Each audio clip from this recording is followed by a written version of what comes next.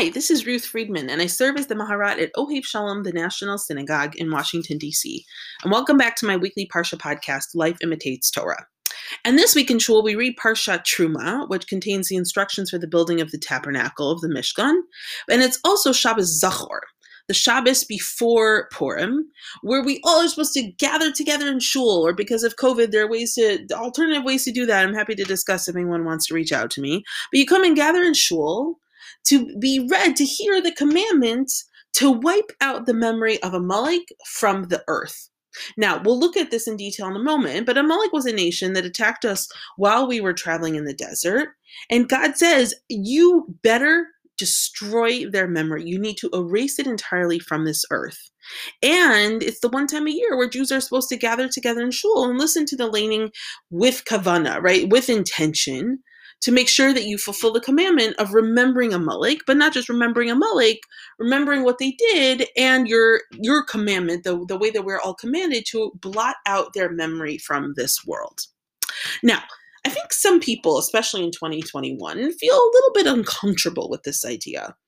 First of all, while it itself isn't really necessarily violent, because we're commanded to erase their memory, it's not clear exactly what that means. It has an element of violence to it. Then, okay, this isn't something where we gather together and say, remember to be good people. No, we gather together and we say, remember what this nation did to you, and make sure that you erase their memory from the earth. It's not necessarily something that we want to be telling, everyone about, describing to our neighbors, etc. It's a little bit uncomfortable. Also, the second issue, I think, is that there isn't necessarily one obvious thing that we're supposed to do with this. Now, anyone with any historical sense of responsibility and historical sense says Amalek doesn't exist anymore, right? Both because we don't know exactly who they are, but also it'd be very dangerous if we walked around believing there really was a nation on this earth that we were supposed to eliminate from this earth, right? I mean, that would breed violence, which is discussed a lot in Dr. Elliot Horowitz's book of Blessed Memory. So what we have instead is this commandment to erase the memory of a nation that we don't believe really exists anymore. And so tachlis, at the end of the day, what are you supposed to do with that, right? What does it actually mean that we have this then? Why are we gathering together to hear it? And so it leaves us with both this sense of discomfort, but also this sense of a question mark, right? Why are we even doing this at all in the first place? And so what I wanted to do today is look at the verses that describe what Amalek did in a little bit more detail. And I wanted to bring in the opinion of one commentator of the Ralbag to try to help us shed some light on what the meaning of Zachor is. I think especially a significant meaning during a time of COVID.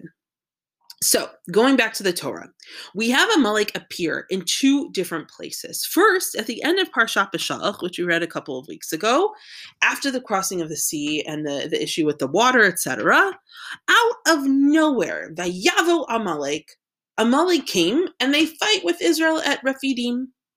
And then Moshe says to Yoshua, all right, you got to pick some men to go out to fight. And Moshe goes to the top of the mountain. And whenever his hands are up, the Israelites, they get happy and they start to win. But then when his hands get tired and he puts them down, then Amalek starts to prevail. And so they have to put stones under Moshe's arms to hold them up so he can keep the people excited. And as long as they are, then they're able to beat Amalek. And after they're victorious over Amalek, God says to Moshe, write this down and read it to Yoshua that what? Macho emche et zecher Amalek. Says God, I will utterly blot out the memory of Amalek from under the heaven. Now, we don't say this about other nations, so it's clear that whatever Amalek did was extremely offensive to God and to the Jewish people. And it's something that is considered to be, it's something that renders them as having to be blotted out from this earth. And then Amalek is discussed again in Deuteronomy in chapter 25, verses 17 to 19. And this is actually what we read in Shul this coming Shabbos. Now, I wanted to look at the three verses that comprise this reading and analyze them in a bit more detail. The first verse is chapter 25, verse 17. Zachor et asher asalecha Amalek b'derech b'tzeitchem mimitzrayim. Remember what Amalek did to you on your journey after you left Egypt. Right here in this verse is the commandment to remember. And then in Yud Ched, in 18, we're told what they actually did. Asher korcha baderech v'zanev b'cha kol hanechashalim acharecha. Ve'ata ayef ve'yagea ve'lo yarei Elokim. How undeterred by fear of God, he surprised you on the march when you were famished and weary and cut down all the stragglers in your rear. So that, the second verse, is what Amalek actually did to us. And then in 19 is the second part of the actual commandment. והיה בהניח השם אלוקיך לך מכל אויביך מסביב בארץ אשר השם אלוקיך נותן לך נחלה לרשתה. תמחה את זכר עמלק מתחת השמיים, לא תשכח. Therefore, when the Lord your God grants you safety from all your enemies around you, in the land that the Lord your God is giving you as a hereditary portion, meaning when you actually conquer the land and you establish a sense of security in the land of Israel, then what do? You shall blot out the memory of Amalek from under heaven. Lo tishkach, do not forget. So we see here, verse 18 of what Amalek actually did is bookended by commandments to remember. Remember what Amalek did to you. And then once you get to the land of Israel, you blot out their memory from under heaven, and you better not forget, right? And because we're commanded not to forget, then dafka every year we have to get together in shul, so we remember it so that we don't forget. So as we said, this is a little bit intense. Violence in some ways, frankly, feels like it's overstating it, but there's a sense of intensity, discomfort here. But also, what message do we take from it? And for that, I wanted to go back to verse 18 to look at it in detail, where it's described what Amalek did to us. Now, the first clause is Asher korcha baderech. The JBS translated that as he surprised you on your march, on your travels. Now, the reason surprise comes in is because the word korcha itself is a little bit unclear. A lot of the commentaries say, well, it comes from the word kara, like sort of just happened. And meaning Amalek just surprised you. They just showed up out of nowhere. And so that's how you get the translation of surprise. Now let's look at the next little clause. V'zanev b'cha kol hanechashalim acharecha. Now, this is translated here, cut down all the stragglers in your rear. Now, v'zanev means it's from the word zanav, the tail. And nechashalim, all the weak people who were in the back. And so it seems like what Amalek did, based on these words, is Amalek surprised them, didn't engage in the natural rules, protocols of war, but rather surprised them from behind. And if you think about a group of people traveling, who's going to be in the back? The weaker people, the slower people. And Amalek just showed up and attacked those people. Right, which we know would violate certainly war ethic globally and would be considered to render them especially evil and playing dirty here. Now, the next part is also where the translation can get a little bit iffy. Then we have Ve'ata ayef ve'yagea. How what JPS translate is you were famished and you were weary. So it seems like Moshe now here is speaking directly to the people, right? Not only were the weak people in the back, but you, Israel, you were ayef and yagea. You were famished and you were weary. Velo yarei Elokim. Now, technically, this translates, it seems like this would be a continuation of the previous clause. You were weary and you were tired, and you did not fear God. However, most of the commentaries understand this last clause not to be about the Israelites, but to be about Amalek, which is how that they did not fear God, which is how the JPS translation takes this verse and orders it out of and puts it in out of order. And the translation is, how undeterred by fear of God, he, meaning Amalek, surprised you on the march when you were famished and weary and cut down all the stragglers in your rear. Right? Amalek didn't fear God, and so they just did this most awful thing to you by showing up and attacking the weak people in the back. And like we said, that's how most of the Mefarshim understand it. Which means that we're left with a commandment to erase the memory of Amalek from the earth because they were a nation that played dirty. They did the lowest thing you can imagine of attacking from the back, of attacking the weakest people. And it's not only that, attacking a nation that was already exhausted and weary. It's just, It's just not what decent people do. And so that's what would qualify them as having their memory erased from the earth. Now, there is, very interestingly, as some people point out, there's a Ralbag who says something very, very interesting here. And he says that this part of the Lo Yarei Elokim refers not to Amalek, but actually to the Israelites themselves. And he says that what happened? You, the Israelites, were wandering in Egypt. You were Ayef v'yagea. You weren't prepared for war. But also, not only were you not physically prepared for war, according to him, but you, Israel, you yourselves were not yet Yarei Elokim. You were not yet fearful of God. And therefore, because you, the Israelites, remember this happens right after the crossing of the sea, they're still very early in their relationship with God. And because they weren't yet fearful of God, then hashgacha pratit, God's supervision, God's extra protection, did not yet apply to them.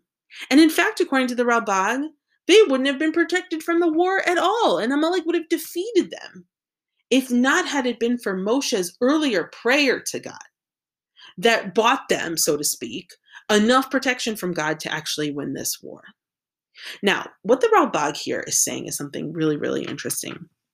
Amalek, they did something low by attacking at the back in a weary and exhausted people.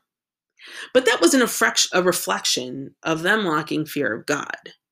Instead, it was the Israelites who lacked the fear of God, which means that they didn't yet have this automatic protection from Amalek. Right? What makes God want to command us to erase the memory of Amalek? It's more like it was the fear of the potential that Amalek actually would have won, because the Israelites didn't yet fear God, and so they didn't yet have God's protection. And which leads us to think that if they had already established their yira of God, their fear of God, then of course it would have been obvious that they would have been protected. Then this wouldn't be such a story. It'd be okay, another people attack, but we fight them off, no problem. What makes this a story is that we didn't have that full fear of God, and if Moshe hadn't prayed to God independently, then certainly we would have been destroyed. Now, why is this interesting, especially in 2021, in a year of COVID?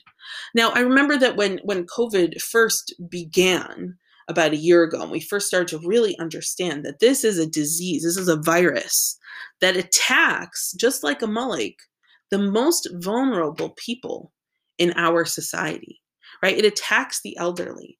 It attacks people with pre-existing conditions. It takes people who are already in a vulnerable state.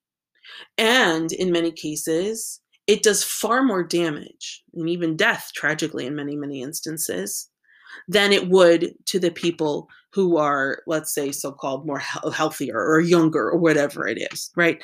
It's one thing for a virus to wreak havoc on everyone equally. It's another thing to know that the most vulnerable people in your society, the people who already need the most protection, people already ayef and yagea, now are also victim to this virus. I remember just thinking, wow, this virus literally is Amalek, right? It has that extra element of evil here and of terror. And therefore, we just need to gather together and band together as society, all the more so, to fight this virus. Now, if you leave it at that, then yes, that's very powerful. But I don't know that there's necessarily such a stronger message behind it. But I think especially for this year, and especially for this time, the message of the Ralbag is very powerful. Now, God forbid, I'm not saying that if as a society we had more yira, right? Meaning we feared God, we had a stronger sense of a power higher than ourselves, then we would be protected from this virus. I mean, it's ridiculous to think like that. And people will always do. There's always gonna be someone who blames it on something that we failed in order to do, we failed at something, and so therefore that's why we've been struck by this virus. No, this is nature. But I think the Ralbag offers an opening for us to think about. But are there still things that at the same time, while we're suffering from this terrible virus, ways that we can be improving ourselves, right? Just like the Israelites, if they had been fully developed in their fear of God and their yira of God, then maybe they would have been more protected, and this wouldn't have even been a story. Where have we as a society exposed our own vulnerabilities and elevated our own vulnerabilities, highlighted them to the point where this virus had a stronger entry into our society to destroy the weakest amongst us, the people who are already in the back, the people who are already struggling to keep up with everybody else. I know that John Oliver had a great piece this week on his show, and we've seen in other places people are talking about, well, there are the ways that we conduct our societies, the way that we force people of certain jobs, of certain socioeconomic statuses into compromised positions. There's ways that we consume meat. There's ways that we attack our environment that brings us into contact with animals that will give us more and more diseases as the time goes on, right? Just because we're being attacked by this horrible virus doesn't mean that we should be paralyzed by it into a state of thinking, well, there's nothing we could have done to make our collective society stronger to protect those amongst us.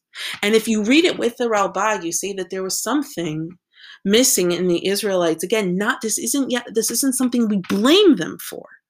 It's not something, God forbid, we say they deserved it, but we recognize the reality that if, as a community, they had been better protected, then Amalek wouldn't have even been as big of a story. And I think that same thing is true for us here. If we had protected ourselves and each other, then maybe we could have protected more people. Now, I'm not saying that for the purpose of hindsight, but I do think it is important moving forward for us not to just feel like with our arms thrown up, paralyzed, what could we have done? But to recognize that there are ways that we can examine ourselves, how we conduct ourselves as a society, how we conduct ourselves globally, how we play with our relationships with nature. We push boundaries in all different ways that make us more susceptible to these types of things, to these types of viruses, to these types of disasters. And if we're willing to examine our behaviors, I think that we'll find that there are ways that we can protect ourselves in the future. And of course, we know that when we protect ourselves, we're not just really protecting ourselves, we're protecting all of us. And we see from the story from Amalek that it is dafka our responsibility, not just to look out for each other, but to look out for all of the members of our society, especially the ones who are already struggling to keep up as it is. Shabbat Shalom.